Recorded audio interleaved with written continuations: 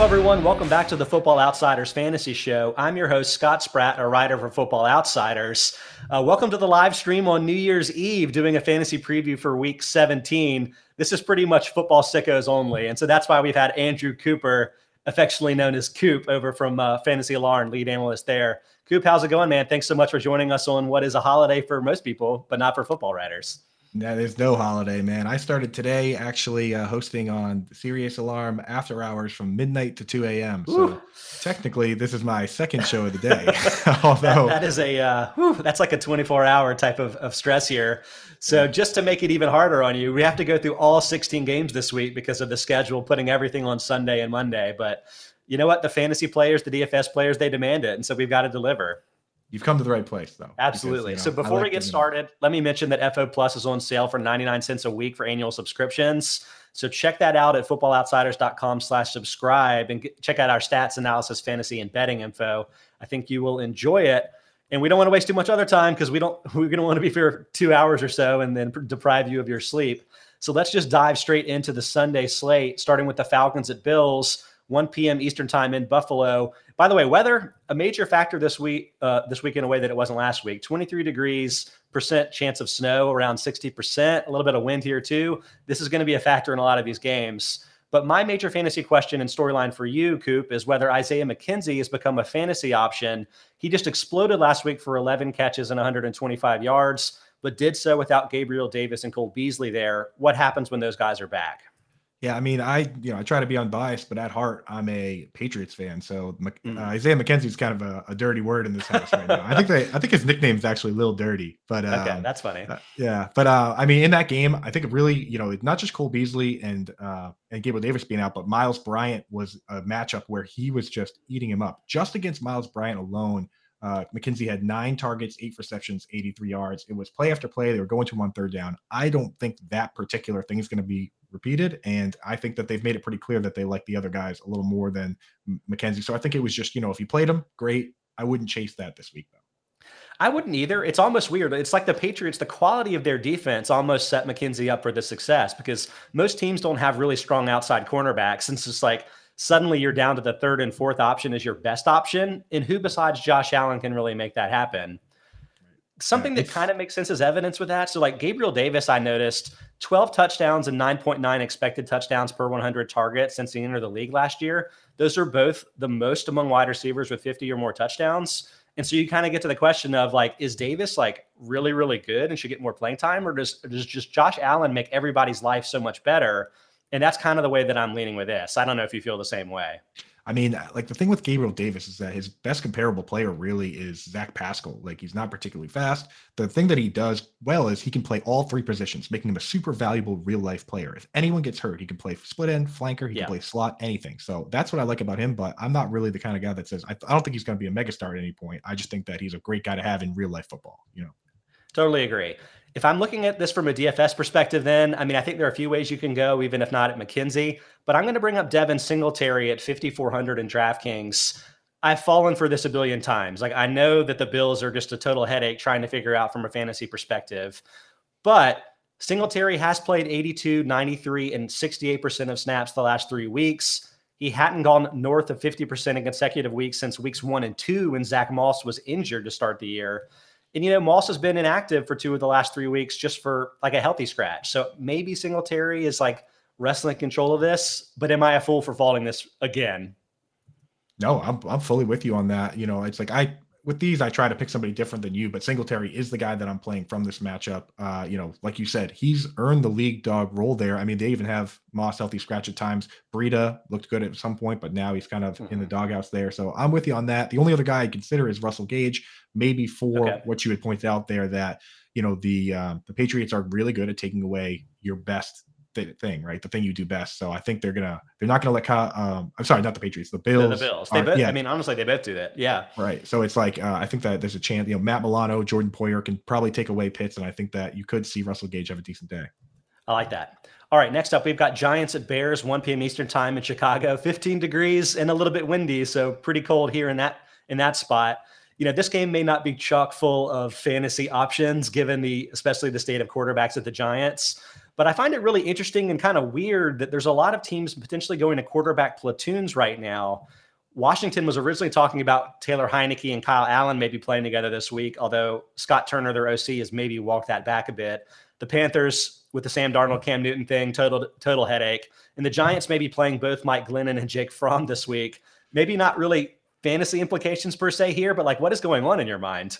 I don't know, man. This is a copycat league, but usually people copy the good stuff, not like the weird stuff. You know what I mean? I don't really understand, but you never see this. It's just not a thing. It's quarterback is a linear depth chart, whereas in recent years we've seen running back become, split, tight end even. You have a blocking guy and a pass catching guy. To see these platoons is insane. I'm wondering if maybe teams are just thinking, giving guys shorter leashes. They look at the Cardinals, giving up on Josh Rosen after 1 year and drafting another quarterback right away, or a guy like Kirk Cousins becoming, drafting the same year, becoming the better guy long term. Maybe teams are just thinking, hey, you know what? We just need to try everything. So I don't know. It's kind of weird. It is strange though, and it's not good for fantasy football. Yeah, I mean, I get it. I think I get it from like an evaluation standpoint, and really Washington, they might be the one that makes the most sense here, even though they're the one that may be least likely to do it this week, because it does seem like both Heineke and Kyle Allen have had some play level success in smaller samples. Allen has notably gotten hurt a few times. So you're like, yeah, maybe if we want to figure out who our backup's going to be next year, this is like something that's worth talking about. But like from a fantasy perspective, obviously this just potentially sabotages everybody. I mean, I don't think I was dying to start any Giants this week, but it's tough. Honestly, from a DFS perspective, there's nobody that I really want to use in this game. I listed Kadarius Toney at 5,300 in FanDuel as a possibility, but it's like the 12-9 targets are the reason his last two healthy games, week 11 and 16. But man, like it's not like the production has been there. Is there anybody here that you think you can squeeze out of this? Yeah, I'm right with you. That's why I think I'm going to pick the Bears defense at like 3,200. It's like, is there any better situation than you have one quarterback go in and fail, and then they bring in another cold quarterback in a cold game and have him fail as well? I mean, I could see that narrative playing out. Kadarius Toney, though, he's super exciting when you can actually get him the ball and let him do things with it. He put Trevon Diggs on skates this year, and Diggs has been one of the better guys, at least at taking the ball away. So we've seen Kadarius Toney do fun things. So I think he's probably the funnest option. I'm going with the boring option in a game. The over-unders 37 points or something like that. It's going to be cold. The Bears are favored. Bears DST at pretty reasonable price. That's probably my favorite play of this. So you got to start a defense somewhere, right? Makes total sense to me. Let's just keep going in with some of these games where they're a little bit more interesting from a fantasy perspective. Chiefs at Bengals, hard to get more interesting than that in really fantasy or real life perspective. This is at 1 p.m. Eastern in Cincinnati, where at 32 degrees could have some snow flurries here and wind gusts to 27 miles per hour. So this may not be the shootout we expect given the weather conditions. But I think the question has to be about the passing games here. My one for you is, do you think Joe Burrow is kind of back in that earlier season discussion as being of a Justin Herbert caliber of a long-term prospect, or are there reasons maybe to doubt that?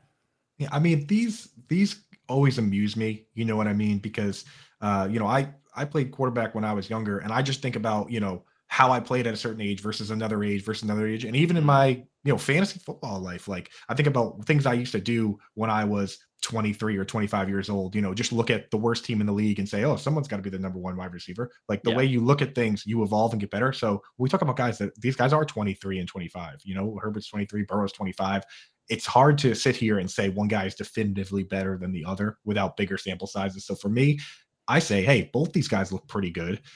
Just be happy that it's not Mariota versus Winston or, Josh Rosen versus, because we've seen so many of these just failure classes that I think the fact that these guys are doing anything at all makes them successes, considering 50% of first round QBs don't pan out. So I think, you just be happy with it. The debate is fun to a certain degree, but there's no way we could definitively say now, I mean, you're 100% right. And it's weird. This conversation always puts me in a weird spot because Burrow comes out in a really kind of poor efficiency number in DVOA, which I'll point out, like, unlike a lot of traditional passing stats, includes sacks. And so like the fact that he's leading the league with like 48 sacks this year, it's a totally alarming amount. You're like, 48. Like I want to argue that Burrow is a lot better than that, but it's also like, I don't know. It's a confusing situation. The thing that I'll point out just from a fantasy perspective is that last week's 525 yards and 4 touchdowns, you may not need me to tell you that's kind of fluky, but the Ravens are down to 30th in pass defense DVOA. Their entire starting secondary has been out because of injuries, being on IR because of COVID, et cetera. So like there couldn't have been a better situation there. And as Vince Furhey on Football Outsiders wrote about this week in his Quick Reads article, Burrow has actually seen the biggest schedule advantage of any quarterback this year and has the biggest difference between his like not defense adjusted and defensive adjusted yards over replacement. So I'll say like from that perspective, Burrow has maybe had more success this year than you would expect. But I also think that he's got a tremendous future. It all shakes out to where he's like my 12th quarterback from a true talent perspective in fantasy. And I think this is relatively a tough spot against the Chiefs.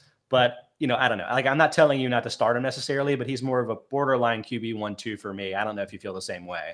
I do. And that's why I love what you guys do over there with the DVOA, because you do the things that we all think about, right? Everyone that gets to a certain level of fantasy starts thinking about that. Like, well, what if this or what if that? The DVOA takes a lot of those what ifs out. That's why we mention it. John and Pemba and I have a podcast we do every single week, and DVOA comes up for every single matchup at least once, talking about the run game, talking about the pass game, and, you know, just trying to sort that out. So I'm with you on that. And Joe Burrow he falls into one of those categories for me of, if I'm in a 6-point passing TD league, then I like Joe Burrow a lot.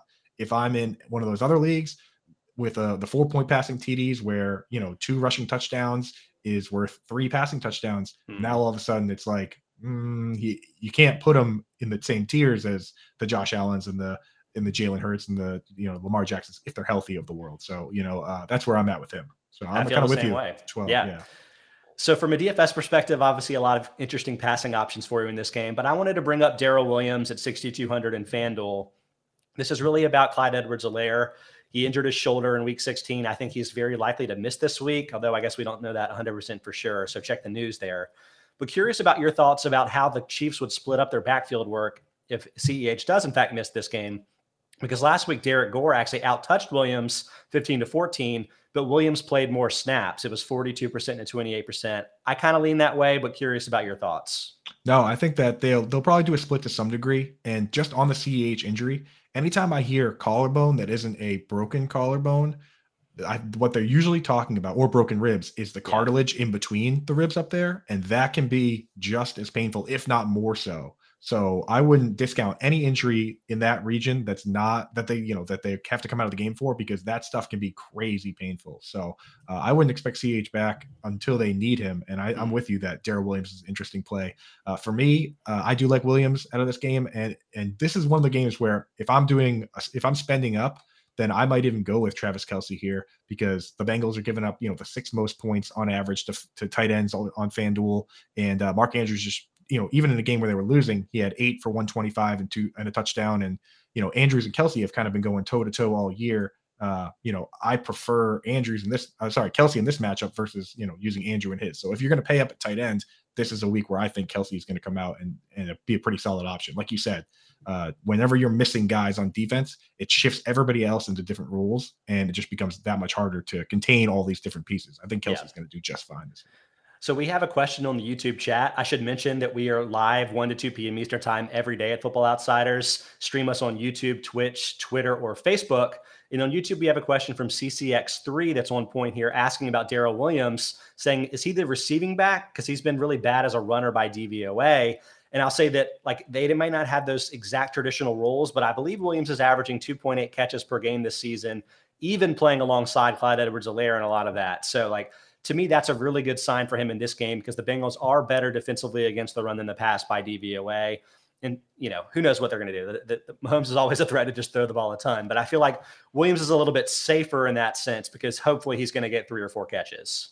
Yeah, and I will say, I'll add on to that one thing I try and preach to some of our followers and some of the guys that watch my Coop Scoop segment every week is that Darrell Williams is the best pass blocker on the team. That's why he gets those snaps. And pass blocking isn't always, okay, Darrell, on this play, you're going to block. And then on this play, you're going to run a route. Sometimes it's options. It's, you count the number of linemen, you count the number of people on each side. And if, a certain number of guys are there's only 3 guys or whatever. Now you're running a route. It's kind of an option play where just getting into the game for those plays opens you up to more opportunities. It was the Gio Bernard versus Joe Mixon thing for a long time, where Gio was just better at it. And I think Darrell Williams, that's where he's carved out his role. And I think now he's going to have a solidified role in that. So I do like him in the past plays there. So I think that's a tremendous point for sure.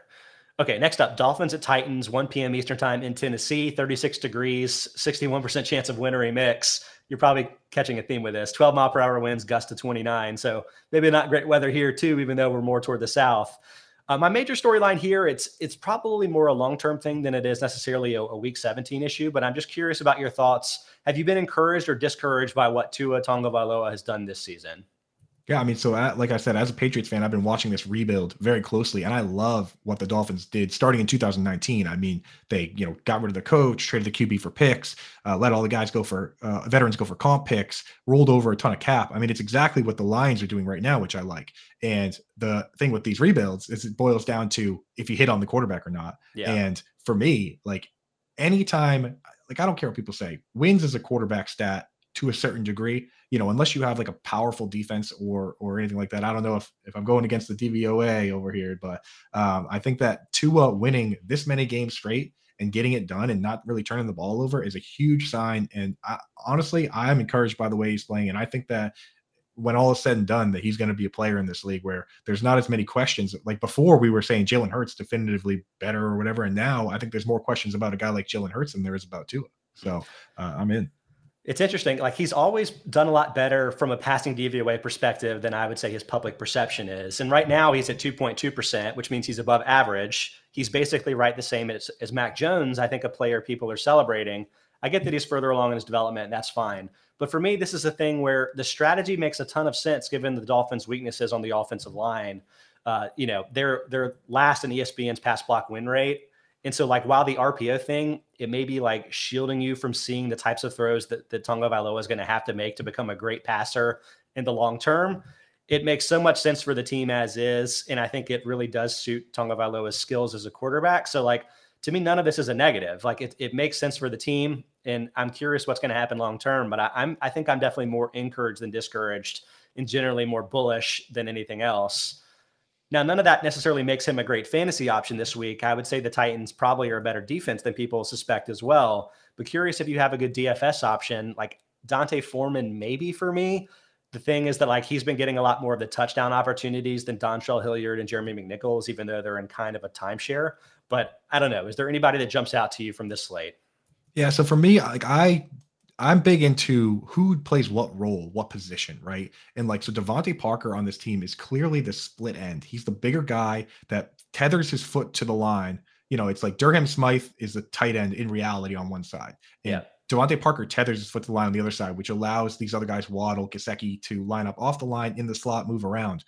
At times, that kills guys like Parker and Mike Evans when they get shadowed. You know what I mean? James Bradbury, Marshawn Lattimore. And Marshawn Lattimore is just brutal to Mike Evans, right? Like he gets kicked out of the game for fighting him. It gets that chippy. It's like reminds me of like Andre Johnson and oh God, that Cortland, was the best when he punched Cortland Finnegan. Yeah, Cortland Finnegan. So great. Oh yeah, that's like these guys now. Like that's Lattimore and Evans. And I mean, last week Lattimore did that to Parker. This week, with no Stephon Gilmore, I actually am kind of interested in Devontae Parker at 5,200.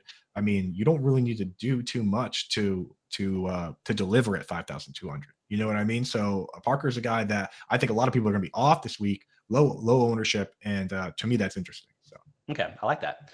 All right, next up, Raiders at Colts, 1 p.m. Eastern time in Indianapolis in a dome. Yay, we have somebody dodging the winter weather. So that opens up some opportunities for fantasy success. Although I'm curious if you think that a potentially Sam Ehlinger-led Colts team might cause some fantasy problems. I would say in particular, the question is about Jonathan Taylor. He overcame offensive line injuries and absences last week. What's going to happen if he gets stuck with a backup quarterback here?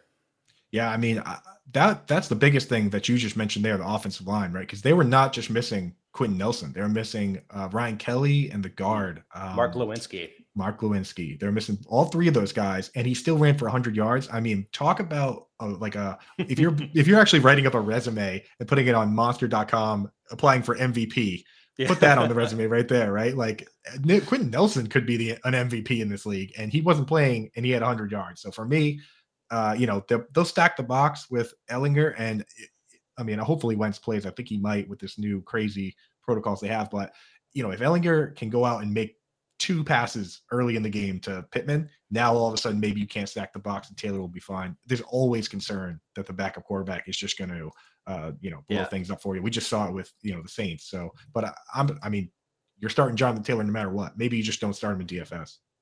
Yeah, I mean, honestly, that's true. It's interesting from last week's perspective because, he only averaged 4.0 yards per carry and actually started the game with a 43-yard carry. So like he was 2.5 yards per carry for his last 26 carries in the game. But like, so what, right? Like all of the offensive linemen are coming back.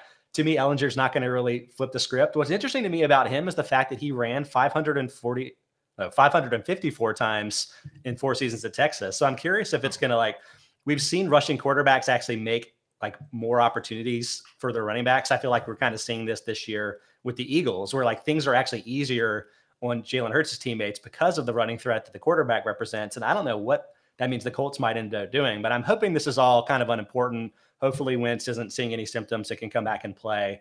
And either way, I think you're definitely starting Jonathan Taylor anywhere that you want. I'm not even going to mention it from a DFS perspective. I think, go for it. But if you want to look at a second guy from this game, I'll mention Josh Jacobs at 6,600 in FanDuel. I like it because he's seen a big increase from an 8.9% target share before his week 8 bye to a 14.8% since. It's the 6th highest among all running backs. I don't know if that's about the change in coach. I don't know if it's about the fact that the team has lost Henry Ruggs and some of their other pass catching options, but it seems like Jacobs is getting that true bell cow work for the first time this year. And I think that's probably good for his fantasy purposes. What do you think? I mean, I think the biggest part that you mentioned there is Kenyon Drake. And the thing about Drake was that, Jacobs was always outperforming him, but money talks in this league. And they gave him $6 million, right? I think he was if you don't count Aaron Jones, he was the number 1 or number 2 highest paid guy in free agency, which is crazy when you look at what James Conner's done, getting less than $2 million. So I think that was their hand was kind of forced by the money. You don't want to make the GM look stupid. So that was kind of the way it was now. So I'm fully on board with Jacobs. The only other guy that I would consider that I do like a lot this week, or I wouldn't say a lot, but Foster Moreau is in a situation where no Darren Waller. He played 100% of the snaps week 15. Is that good? 100%? Right? You usually want all of them if you can have them. Yeah, 96 last week. And against this Colts team, the bottom 3 versus the tight end, Dawson Knox had his only 100-yard game. Hunter Henry had 2 touchdowns. Zach Ertz had 13 targets last week. So, I mean, the floor for Foster Moreau is tremendous in this matchup. And they have most of their guys healthy with the COVID situation. The Raiders do now, finally. So I think that it's kind of an easy play. He's only 3,800 on DK. So love it.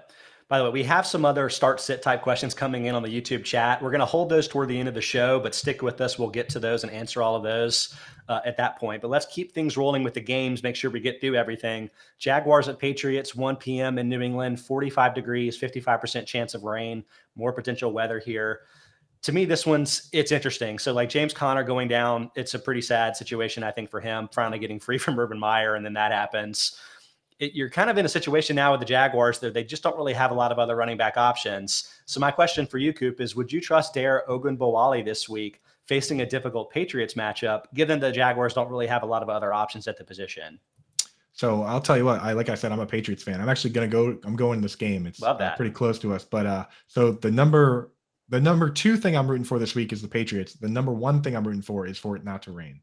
So that's where I'm at in my fanhood. You got to get in the press box where that's under a little bit more cover. You know what? I did get club level, but I refused to go inside. I'm sitting down in those red seats. Somebody's got to be down there. Respect. I like that. Yeah. So, so I actually don't trust him that much.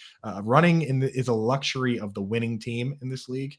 And Las Vegas is not always right, but those guys are pretty good at what they do. So when they say a team's going to lose by 15 or 16 points, that team is probably going to lose. They might not lose by 16, but they're probably not going to win. And a guy like Ogunbowale, he's not particularly fast, 4.65 40. And, a guy like Kyle Van Noy, he's a top 5 graded linebacker in coverage this year. I don't think, I'm sure Darius is going to catch a few passes in the slot. I mean, the flanker stuff. He's pretty good at that. But I don't think it's going to be enough where you're really excited about this play, Yeah. I mean, hammering home your point, the Patriots are 8th in run defense DVOA. They cut rushing touchdown rate by 54% per attempt. So, I mean, that's the most in football. And it's a combination of having a good run defense, but also having a good pass defense means that teams, they just don't get in situations where they might score near the red zone. And frankly, if they're up by multiple scores, like you said, where the Jaguars going to have the opportunity to run. The reason that I'm a little bit more bullish, I think, is because Ogunbowale actually had more catches in his NFL career than carries entering this last week. And if you just don't have other options, I don't know, is he going to end up getting 7, 8 targets? Michael Carter, he only ran for 37 yards against the Patriots about like 2 months ago, but had 9 targets, 8 catches, 67 yards. That produces a lot of fantasy points, even if it's not really that meaningful from a winning the real game perspective. And so like, that's the angle that I think makes some sense. When you have him at 5,500 in FanDuel, I guess I get it, but the downside, it's pretty huge. Right. Yeah, I mean that's the thing is that if Trevor Lawrence wants to go full Mike White here and just dump him down there, I mean that would be a beautiful thing for fantasy. So, and I think at his price, like that's the thing with a guy like this is that he's a cog to me, right? Like if you have all these guys that are your core plays and you really like them, and you're scrolling through and you get to 5,500 and you need a running back, like, good luck finding a better opportunity than the one he has currently. So I'm there for that. I just, I'm not building around him. For me, there aren't a lot of plays like that in this game. I do like Hunter Henry, though. Yeah. Again, they could just run heavy and it could be low targets, but he got 3 end zone targets versus the Colts. 2 of them were touchdowns. One of them was picked. And the other guy that I like is Laquan Treadwell. I mean, just like we talked about, Pats take away the top option in the tight end. Ancillary pieces have had some success. He's consistently getting 10 points a week, the last few weeks without a touchdown, right? In DraftKings, which is PPR. And if he just gets a touchdown, I mean, for $4,000, that's all. Like 10 points at $4,000 is you're treading water. And then if he gets a touchdown, now he's become that value play. So that's probably. If you're not starting a top 6 or 7 tight end, then you're begging for a touchdown in any case, right? So pick the guy that has the most. Next up, let's head to Patriots South with the Buccaneers at Jets, 1 p.m. Eastern time in New York, 55 degrees, 55% chance of rain. Speaking of the Patriots, do you think Tom Brady's a good fantasy option this week? Like it kind of seems like a no-brainer because the Jets, I think they're 32nd in pass defense DVOA, but like we've seen in recent weeks, Brady just 214, 232 passing yards, 0 and 1 touchdowns. Maybe that's the Saints and Panthers having a good pass defense, but maybe it's the fact that, like last week, the Patriots can kind of cruise with the running-based attack against an inferior team. Could that happen against the Jets? Yeah, I mean, the question is, like you said, age-old question. Will they be up too big to throw? But, I mean, you look at Tom Brady versus the Jets historically, and I know it doesn't always translate, but a guy like Tom Brady, we figured out that it doesn't really matter what uniform he's wearing, right? Yeah. The last 7 games against the Jets, the scores have been 33-0, 30-14, 38-3, oh God, 37-13. 26-6, 24-17, and 41-3. So that's I mean, I think he's got it figured out. I think it might be on purpose. You know what I mean? Like it's pretty brutal. I think him and Gronk are going to do just fine. So I think Brady, like in your championship, you're probably not loaded with amazing options. If you are, you can do whatever you want. But Tom Brady versus the Jets is about as safe as they make them, in my opinion. I mean, I don't disagree. So like I have him 4th at the position this week.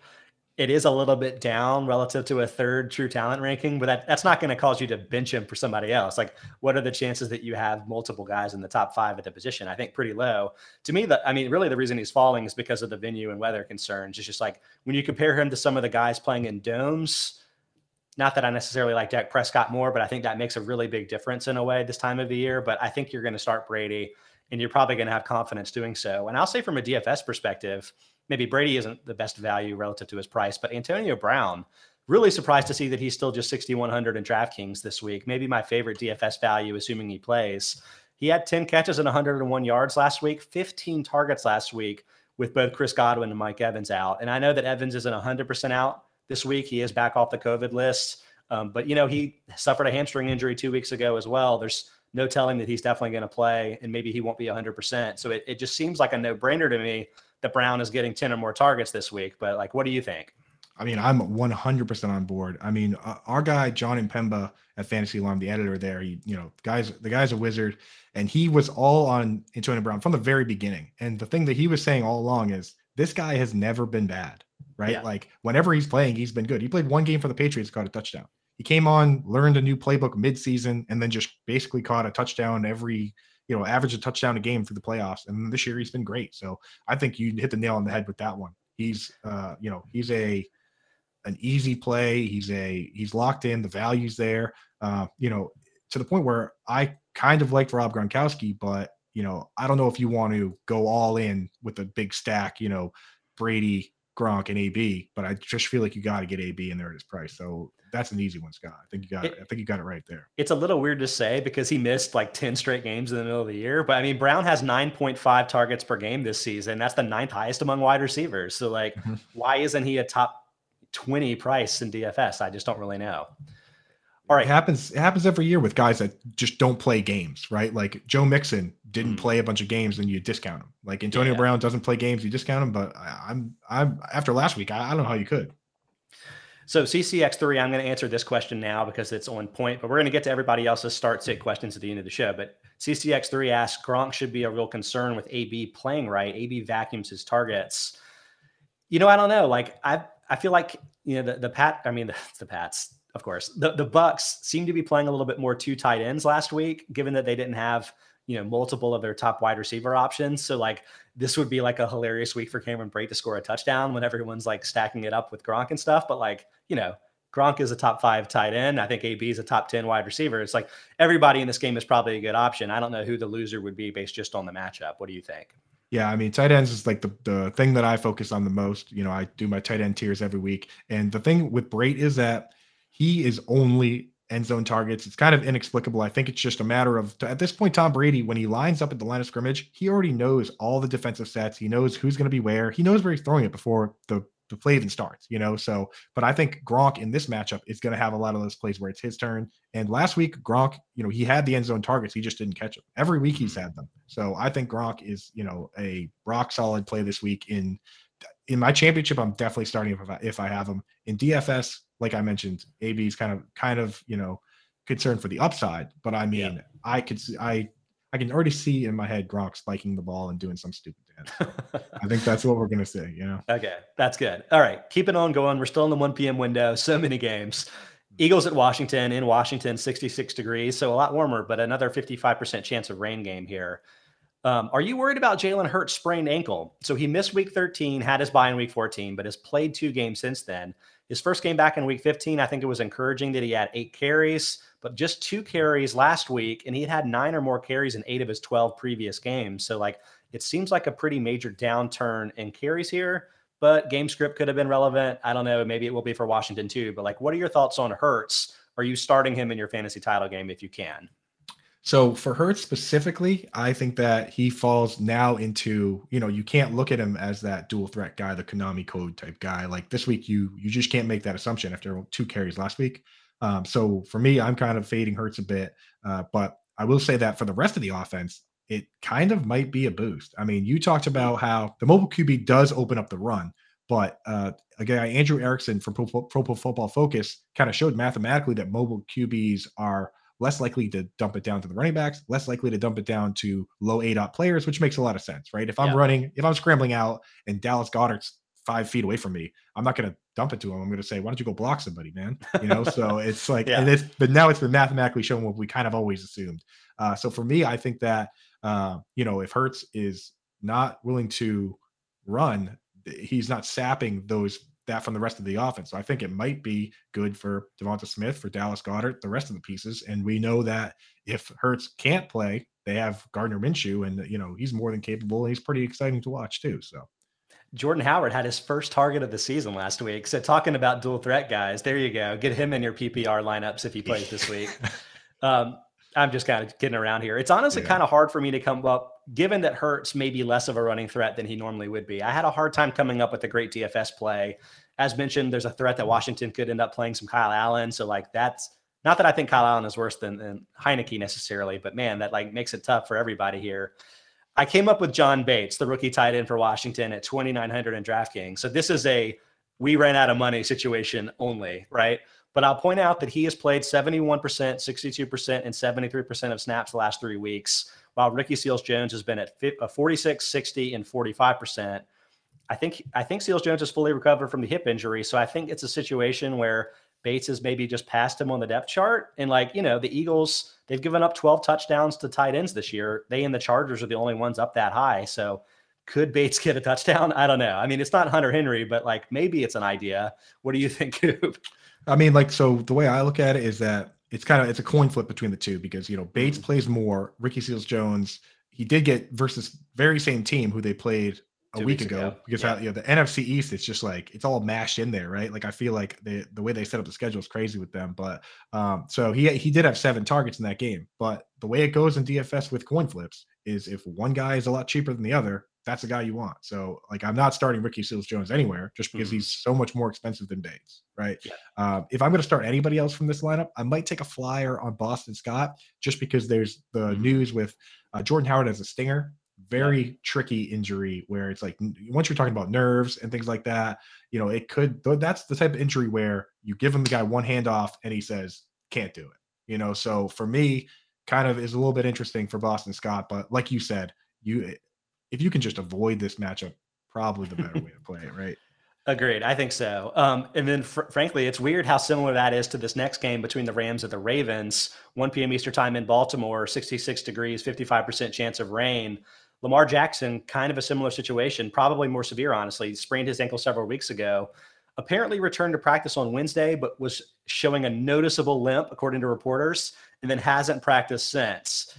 I sure have the sense that Tyler Huntley's going to start this game. And what does that do in your mind to the fantasy options? Lamar might have been the only one you were really eager to start, and now you can't really do that probably, right? I mean, for sure. And like when you're going up against Aaron Donald and Leonard Floyd and these guys, like telling everyone there was a noticeable limp, you might as well dump a bucket of chum in the water. Yeah. It's like it's not a good situation. So but like you said, with the similarities to the last game, this is another team that has, a mobile quarterback who, when he's less mobile, it's better for the pass catchers. And Mm. they also have a guy as a backup that is serviceable, right? Yep. It's very similar, like you said. So I'm worried about Lamar himself. If you have Mark Andrews, you start him. That's just how that works, right? In your championships, at least, in DFS, I'm not starting him. Like if I'm going to pay up, I'm going to go Travis Kelce. It's just, we're talking about a bottom 5, 6, 7 matchup for a tight end versus a top 5, 6, 7 matchup. It's like, Yeah. you just don't, there's no reason to, it's there's other weeks to start Mark Andrews. So that's where I'm at with that. And again, hard to trust Marquise Brown or Rashad Bateman. Any team that has 2 extra tight ends and a fullback, it's brutal for the wide receivers because if you're going to have Mark Andrews in the game and 5 linemen and a quarterback and a running back, that's already like 8 guys, right? So Yeah. once you put in a second tight end, that's a wide receiver coming out. You put in Patrick Ricard, who plays like a 40% snap share, that's another wide receiver coming out, and you only have 1 wide receiver on the field. So for me, I'm never super excited to trust any of these guys. I mean, Rashad Bateman finally got a 93 snap share a couple weeks ago when he had 0 catches. Like, so it's very scary to me. So I don't really love it. I'm curious if anyone's going to try to start Huntley as a DFS option, given the lower price. What's interesting is that he does have a 31% carry share in his 3 starts this season. That's not that far behind Lamar at 36%. But to me, the answer is no. I mean, dealing with a defense like the Rams, the offensive line injuries the Ravens have suffered, to me, make them more susceptible to interior pressure, which seems like a total nightmare situation facing the Rams. So I would probably steer clear. If I were going to go a DFS route with this game, I think I might just do the obvious one and just go with your namesake Cooper Kupp. He's 9,500 in DraftKings. To me, like, you could probably blow out the ceiling there and go even higher. As mentioned earlier, the Ravens are down to 30th in pass defense DVOA. It's most of the guys they have that are hurt or out for the year. They're not coming back because of COVID, vagaries. So it's just like, who are they going to even try to guard this guy with? I just don't think they have the bodies anymore to deal with it. And I feel like Kupp is going to have 10 plus catches unless it's just like a Sony Michel blowout type of situation. But I don't know. I think the passing will probably work because of the specific weaknesses of the Ravens defense right now. Do you feel that way too? I mean, you just said everything that I've been thinking for the past 24 hours or so. We even talked about Cooper. Like, it's kind of like, there were the days where it was like, okay, I got to make at least one lineup with CMC or else, if CMC plays at 1:00, you might not even want to watch the 4:00 games because whoever started CMC already won. Right. Yeah. Now exactly. we're kind of in that world with Jonathan Taylor and Cooper Kupp, where you got to pick one of these guys, make some lineups with them, and then you can go make your fun lineups. So you got to have one so you're not missing out, right? So I'm there with you on that. And then you said the other part too, which Sony Michel is the low hanging fruit, right? We've seen this team use the most consolidated snap shares of any team. Maybe the Bengals are close, right? With the way they use the 3 wideouts and Uzoma, but like week 12, for instance, 10 of 11 starters played 98% of the snaps. And Sony Michel and Daryl Henderson were the only people that split it all. And now Henderson and Akers aren't playing. So it's like, I mean, the starters could play damn near 90% of the snaps this game. So like for me, that's always interesting for Michel at his value on all platforms, right? Yeah, I think that latter point you made, I think, is critical for the people watching this because they may not have noticed this. There's been a lot of buzz about Cam Akers and his like remarkable recovery from the torn Achilles. Pretty confident he's not playing this week. You may have implied it's definitely not happening, but like look for him in the playoffs. But if he's not playing this week, it's going to be all Michel. I mean, I don't think they're going to give a lot of work to Jake Funk or to Buddy Howell. So yeah, I think that's a safe play as well from a fantasy perspective. All right, again, we're getting some great questions here on the chat. I'm going to circle back to those at the end of the show. We're finally to the 4 p.m. window, so that's good. Although the Broncos-Chargers game, I don't know how interesting this is going to be. My question is really, are the Broncos just going to run all over the Chargers? The Texans did that last week, and they had the 32nd ranked run defense earlier this season when the Broncos played the Chargers. They upset them pretty handily. They ran for 33 carries, 147 and 2. Feels like that could happen again. I don't know. Do you feel like there's anything different this time around? Yeah, the short answer for that is yeah, and the long answer is yeah. Like this is like the perfect matchup for it. And I mean, so you guys are the DVOA guys. I know the Chargers are a bottom 5 team in just raw average yards. They're 32nd in run defense DVOA, dead last. Although the Jets were worse last week, but then of course the Texans' big performance flipped the script. And anytime you can say Texans big performance, that's not a good sign for any run D. So I'm there with you in your real leagues, your championship leagues. Start them both. Go right ahead. You know, I have Javonte Williams 26th and Melvin Gordon 31st in PPR this week. So yeah, I mean, yeah, it's again the split is what hurts the upside, and which doesn't make them great DFS mat plays for me, just because. The problem with splits like that is that there's not really a situation where one guy just gets 25 carries. Like if Jonathan Taylor's steamrolling, he could get 25 carries and have 175 yards and 3 touchdowns. Mm-hmm. But in this with a split, there's no situation where one guy, unless someone gets hurt, one guy gets 25 and the other gets 5. Like it's going to be more like one guy gets 15 and one guy gets 18, which 30 something rushes is a lot. But it does hurt the upside, right? It does. It honestly, it makes them more intriguing to me in DFS than traditional because you're trying to guess which one of them is going to score a touchdown, which I don't know if either of the two is more likely than the other. But yeah, I think I agree with you in that sense, and that's why they're not in the top 25 at the position, even in a plus matchup. You know, I had an original DFS play for this week in Josh Palmer, who I've liked, has gotten 7 and 6 targets in his 2 quote unquote starts when Keenan Allen and Mike Williams were out, but I've changed my mind on this because Mike Williams, who was originally ruled out for both last week and this week because he was unvaccinated and had COVID, like now he is potentially back in the mix, came off the COVID list this week because of the changing protocols. So yeah, I think it could be a tough spot for him. Do you have a DFS guy that stands out? You know, I am anyone that knows my work and the stuff I do knows that I got a soft spot for Josh Palmer. I like these players that can win one-on-one and can be contested catch guys. I mean, we saw it with that one catch he had, the big catch he had the other day where he went up and got it. I think that was why they drafted him. They saw him. I think they were actually looking for a cornerback. They were looking at all these different guys, like the guy the Packers took, Eric Stokes. They said over and over again, they kept seeing this guy beating those guys one-on-one with a bad quarterback, right? Good sign, yeah. It's crazy the numbers that he had. I think it was like, 11 for 11 against the guys that went in the first and second round. And I guess he actually went to school in high school with Asante Samuel Jr., who they also drafted. So just an interesting dichotomy there, which I like. I like the narrative. And, Palmer is a guy that I think that you can, when you play him at 3,600 and he goes off, that's one that you can do a little victory lapping on, because it's not that's a deep cut that you get from a guy like Scott, so and you can feel good about it. So I'm there with you on Palmer. He's the one that I like the most. I guess if you were going to throw something else out there as like a crazy, really going against the grain play would be Albert O versus a bad tight end defense. Yeah. No catches last week, but before that he had 4 catches, which when we're talking about 3,000 or under, like any catches is most of the guys that are in the 2,500 or 3,000 range on average they catch one pass maybe or zero. So, a guy that can show you that he can catch 4 or 5 and maybe catch a touchdown or not, that's what you're looking for in that price range. Yeah, and the Chargers, like the Eagles, have allowed 12 touchdowns to tight ends this season. That's more than any other team. So, like, you wonder if that could potentially be Fant, but it seems like Albert O is the bigger red zone threat of the two, even given his lesser, overall target share. Next up, we have the Texans at 49ers, 4:05 Eastern in San Francisco, 49 degrees and clear. So fewer weather concerns here than would typically be the case. The question, I guess, is whether you would start Rex Burkhead in fantasy this week. But like, given what we just said, I think the answer is pretty obvious. It's a pretty extreme shift from a really favorable run defense to a really unfavorable one this week against the 49ers.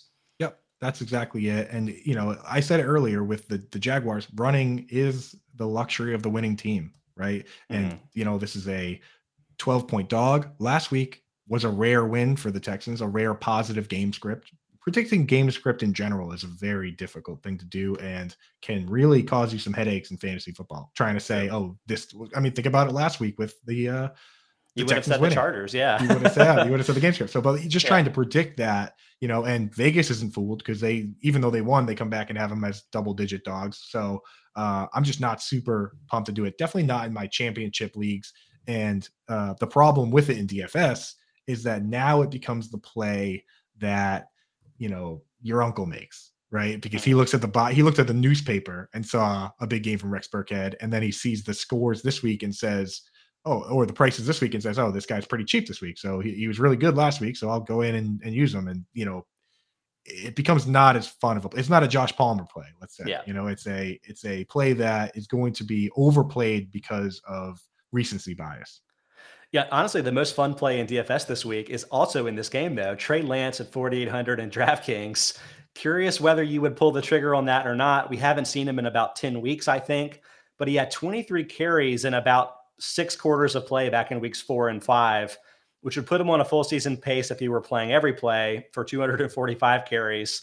Lamar's had 176 and 159 the last 2 seasons as comparison. So like, we're talking about maybe the most extreme runner in football. But also we're getting this like, he's really improved. Kyle Shanahan's really liked what he's seen in practice. I don't know if we really know what we're going to get. So how risky of a play is this? Would you start him in a DFS lineup? Yeah, so I look at that. The one game I look at is the one where they actually had him start and they game planned all week to have him start, and he ran 16 times. I mean, there is no substitution for 16 carries, right? Like for running back that's a phenomenal 16 for 89. Like that's phenomenal. And then anything passing on top of that is gravy. So I'm with you on that, in my championships, my real leagues, I don't even know if there's any situations. Maybe if you had Lamar Jackson and there's nobody else, then you go that way, but I probably have a better option in my real leagues. But in DFS, I'm right with you on that. Like that's the upside.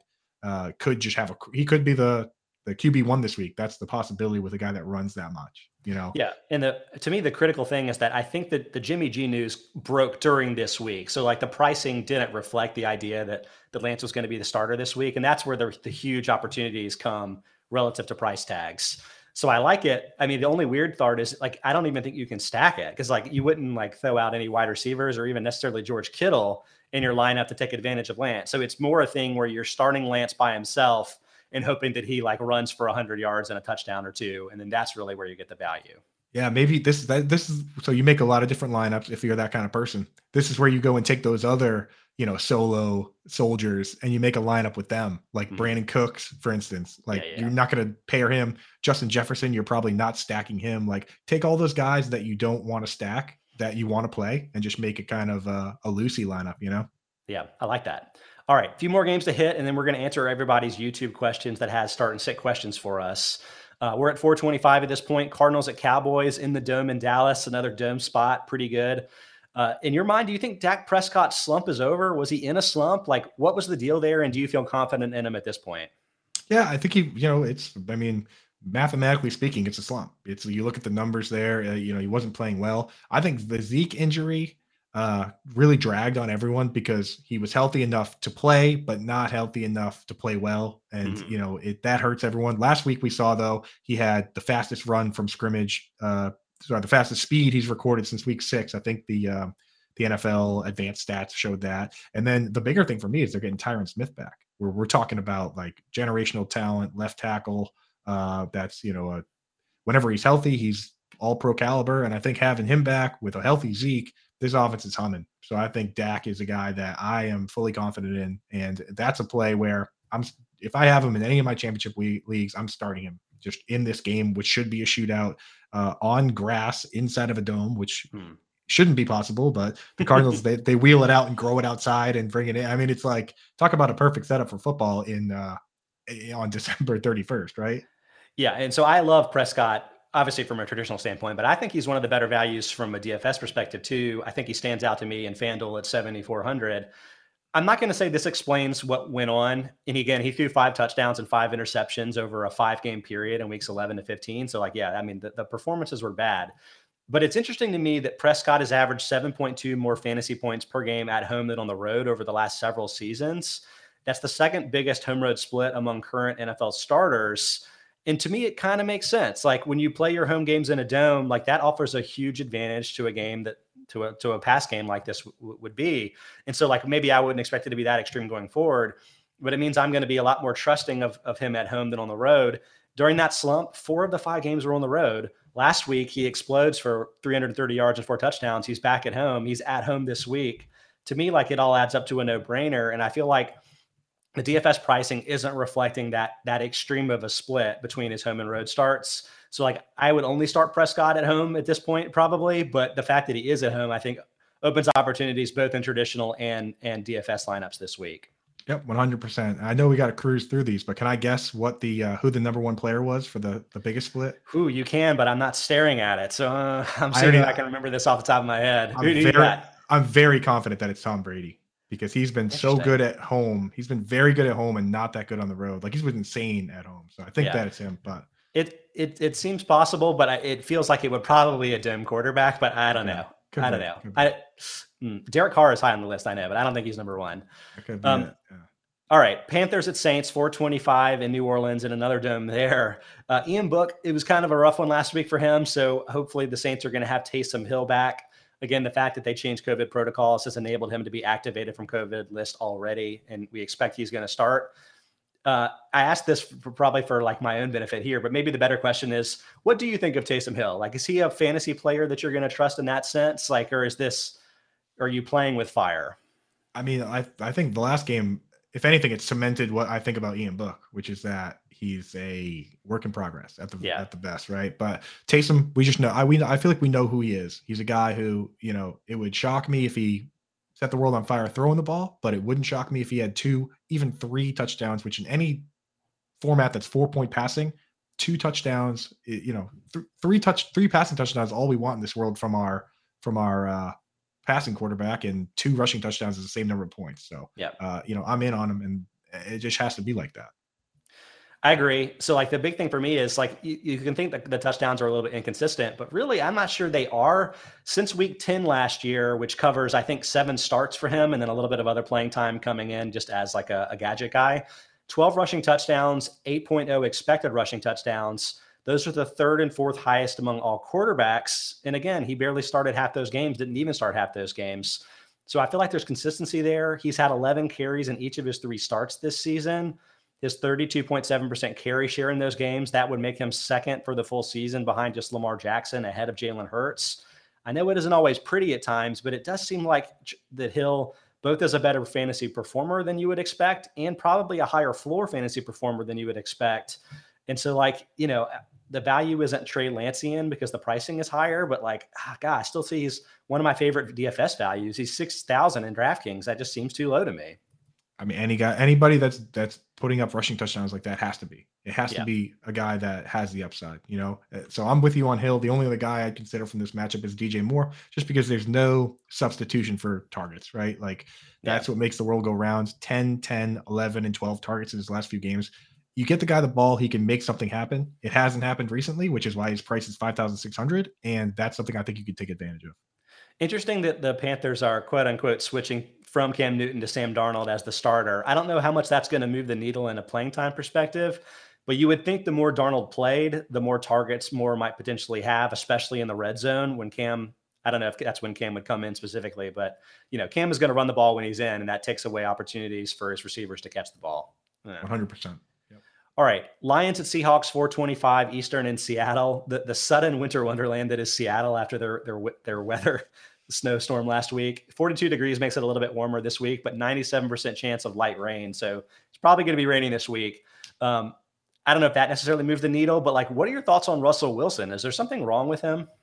He's hurt. There's no question he's hurt. I think he's kind of mentioned it. And that's honestly, it's sad for football. And it's kind of sad for this organization because Geno Smith, like if he was more hurt, we could have seen Geno Smith. I think he was kind of entertaining.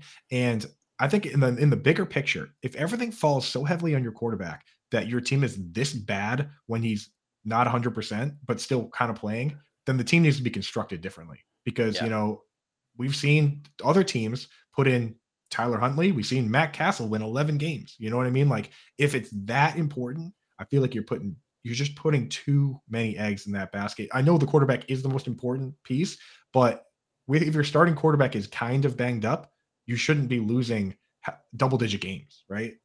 Yeah. I mean, it does seem like the obvious thing would be that he just isn't over the finger injury that knocked him out for several games. He's been back for like 5 weeks or whatever, and the numbers have been really bad. But I do want to point out too that like the bad play, at least by his extreme standards, has lasted longer than just the recent run of things. So I ran a split against week 10 last year in 2020. From the start of 2019 to week 9 last year, he averaged 8.2 yards per attempt, 7.3% touchdown rate. Since week 10 last year, down to 7.1 yards per attempt, more than a full yard lower, and a 4.9% touchdown rate, basically half of what it was before. That is the first game last year that the Rams played against the Seahawks. So like that's the Brandon Staley introducing the too high safety look, like with Wilson being a particular relier on the deep ball for his fantasy value. Like, is perhaps that defense better equipped to stop him? Like, I don't know. Like, is this all injury or is this something that's just going to be going on now that maybe defenses have found a better way to particularly target what he does best as a quarterback? Yeah, I mean, that's how this league works, right? It's like these trends come along and it's like a big dredge net that you put through the ocean. And like some people just get caught up in it and some people get through. Like the Bills got caught up briefly in the too high stuff too, right? And same with the Chiefs. But now they've seemed to have finally said, hey, you know what? We'll just take the low-hanging fruit, death by 1,000 cuts. Russell Wilson has kind of gone more to Gerald Everett here, but they don't really have that short guy, right? The intermediate guy. Yeah. Dwayne Eskridge, he wants to be called, is a rookie. Freddie Swain, not entertaining. So I don't know. They need to change with the times here. So I think you kind of nailed it with the too high there. And I guess maybe Russell Wilson's people have always dogged him for the way he plays at the end of the year, but now it's carried all the way through this year. So I think you might have a point there, Scott.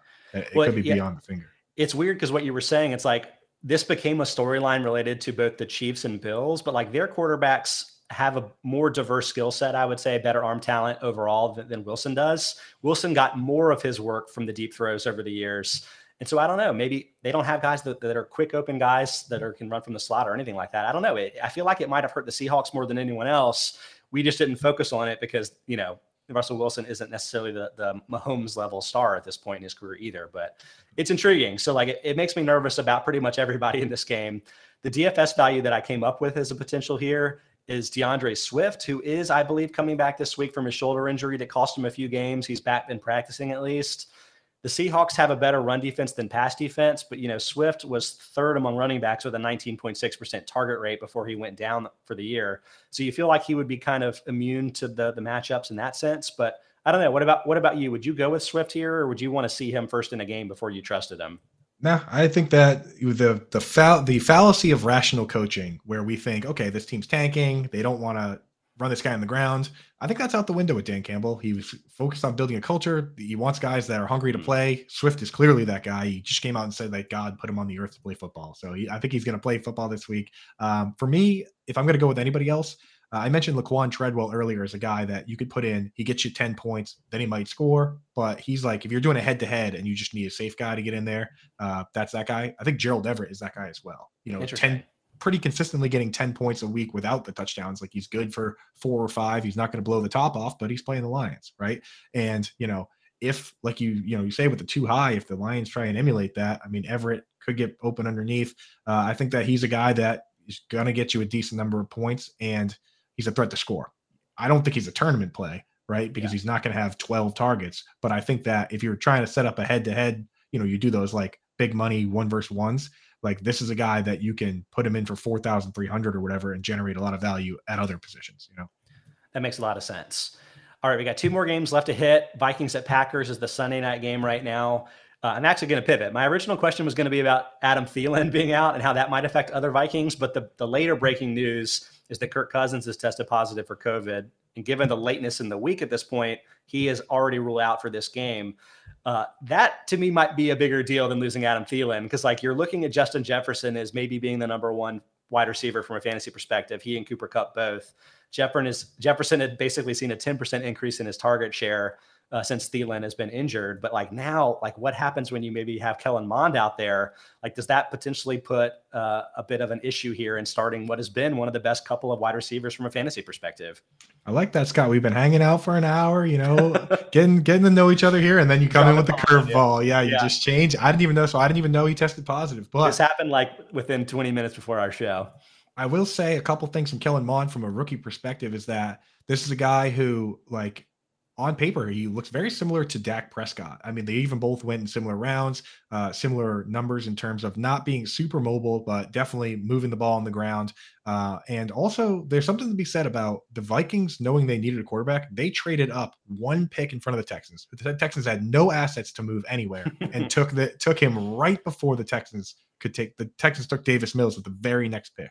So they do clearly like this guy. I know that he's been, they had Sean Mannion as the backup for a while. That's what CCX is saying who was supposed to start, which I don't know. I haven't looked at any of the news. So your guess is as good as mine, but you're not going to have a trustworthy option is the moral of the story. Well, I know that they had Mannion as a scratch and had him as the backup, but if CCX knows for sure that Mannion's in there, I mean, if they like at this point, you have to trust the team and who they think the better passer is. But either way, I mean, you probably want to steer clear of. You start Justin Jefferson in your championship leagues, you just have to, But in DFS, given his price tag, he's probably an easy avoid now, right? Yeah, and I think KJ Osborne, you don't want him anywhere now. Like to me, I was intrigued by him because without Thielen, he had seen a pretty nice bump in his target share and was even getting touchdowns for a traditional slot guy, which is a little bit surprising. But to me, he is ruled out given that you don't have Cousins there, adding the stability from quarterback.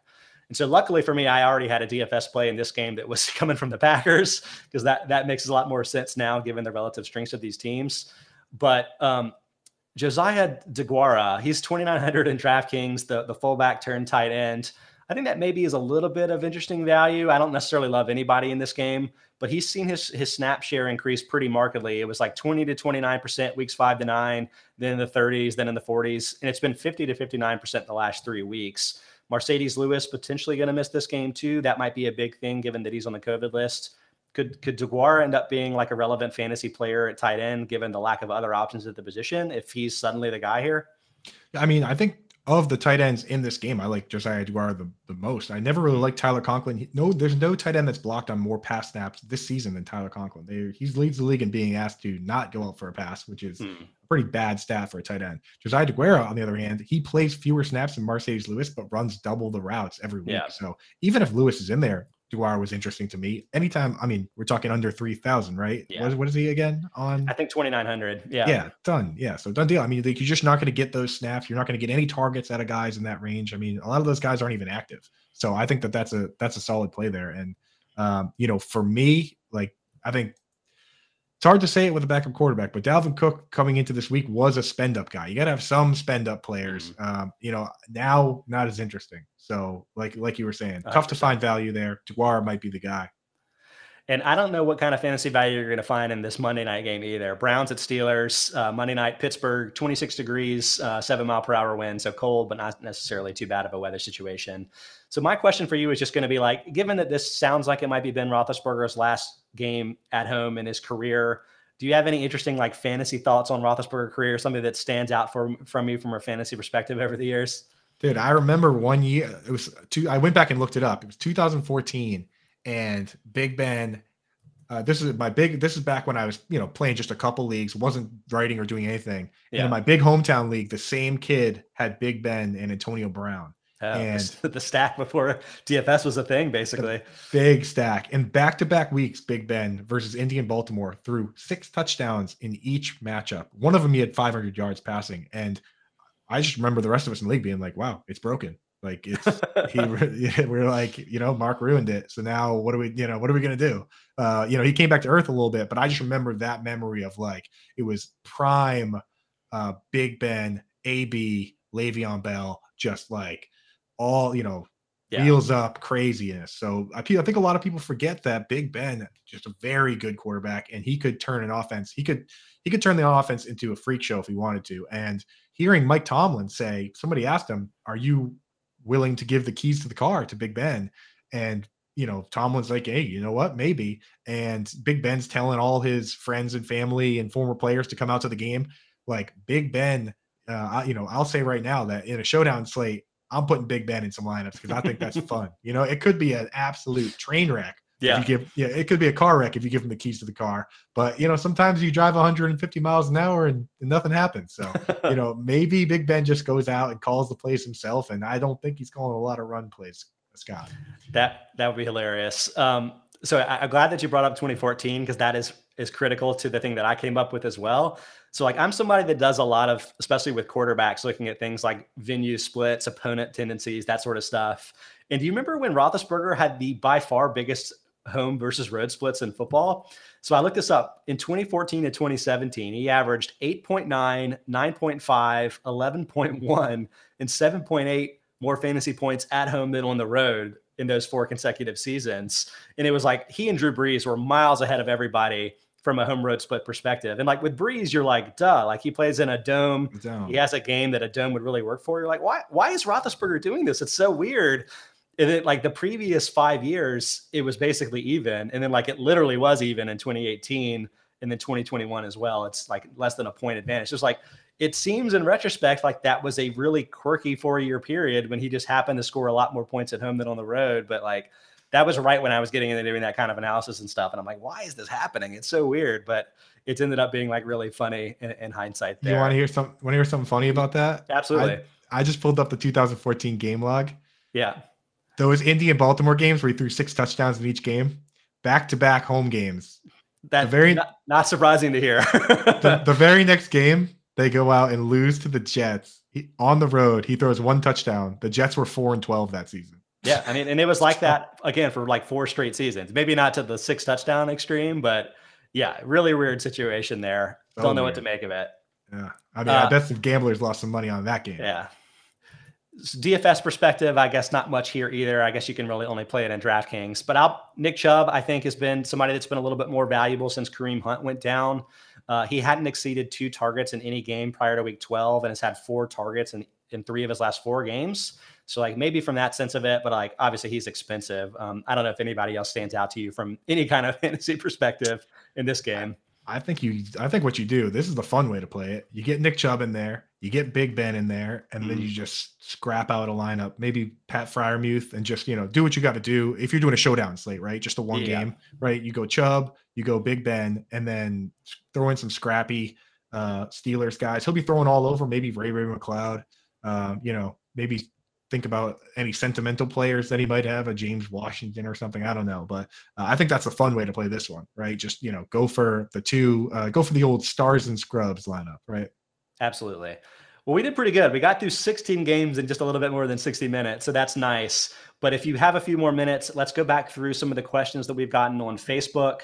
As mentioned, we're live 1 to 2 p.m. Eastern time, Monday through Friday. You can stream us live on Facebook, Twitter, Twitch, or YouTube. YouTube is, I guess, the best way to ask us the questions. Jumping back to Brett Bradford, he asked Tony Pollard, James Conner, or I'm going to assume Darrell Williams and Jalen Waddle as options. A little bit difficult to unpack here. I will say what you were saying about Ezekiel Elliott hitting his top speed. I'm curious if he's going to be back to more normal going forward, and maybe the split will go back a little bit more in his favor from a fantasy perspective.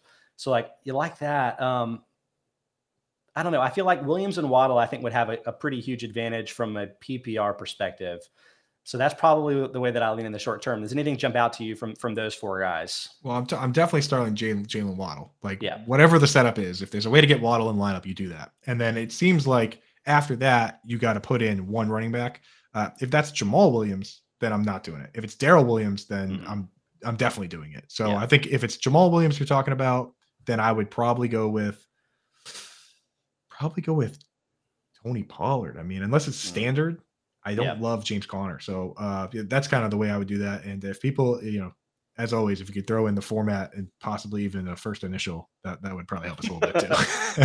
Fair enough. There's a lot of Williamses in the league. There's like 10 Williamses. I mean, it could even be Mike Williams if he's talking about Williams or Waddle. Yeah, I do think he's going to play. I don't know. Get back to us in the next 2 minutes if you can while we answer some of these other questions.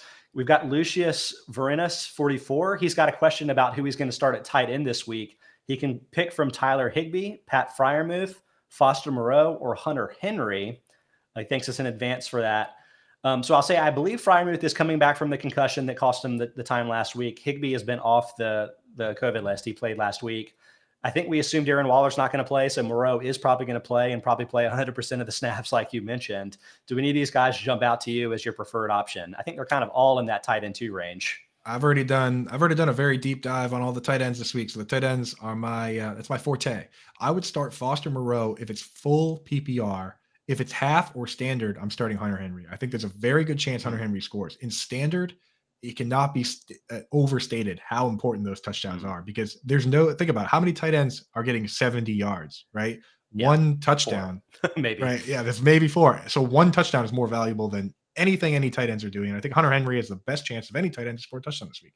Yeah. But in full PPR, I like Foster Moreau, just the safety of him in the matchup with his snap share. So that's where I'm at with those guys. Absolutely. All right, next up we have Leo DeLaurento, who asked Joe Burrow or Justin Herbert in a standard league. To me, this is clearly Herbert. Don't overthink what happened last week. As mentioned, Burrow had a huge benefit from a game against the Ravens, who were missing their entire secondary. I know Herbert had a quirky, bad game against the Texans defense that's not that good overall, but I think it's pretty clear that Herbert is the better fantasy option week in and week out. Do you disagree with me at all there? I'm in full agreement, Scott. Okay. Let's just keep going with Jonathan Kopp, who asked to start 2 running backs. He's got Javonte Williams, Damian Harris, Boston Scott, Jordan Howard. I guess we're also some wide receivers here. Hunter Renfrow, Cordarrelle Patterson. God, there are a lot of guys here to pick from. Yeah. Looks like 2 RBs and 1 flex. Okay, so that's the deal. Maybe we can rank our top 3 guys here to see if that can help. I will say I think Ramondre Stevenson's going to be back this week. So Harris goes from being a top 10 option at the position for me back to more in that flex range.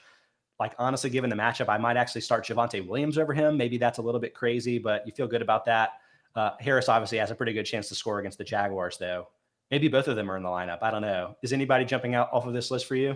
Yeah, so he needs to start 3 of these guys, right? Yeah. So I think that you start Javonte Williams, you start Damian Harris versus the Jaguars. And then for me, it boils down to Boston Scott versus Hunter Renfrow.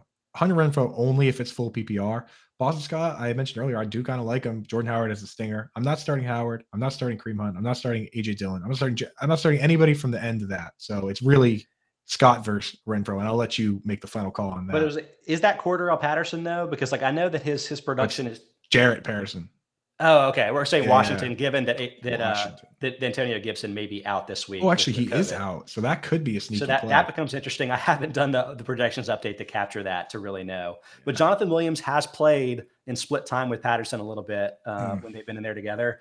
So I think I'm probably agreeing with you and would pick up either Scott or Renfrow.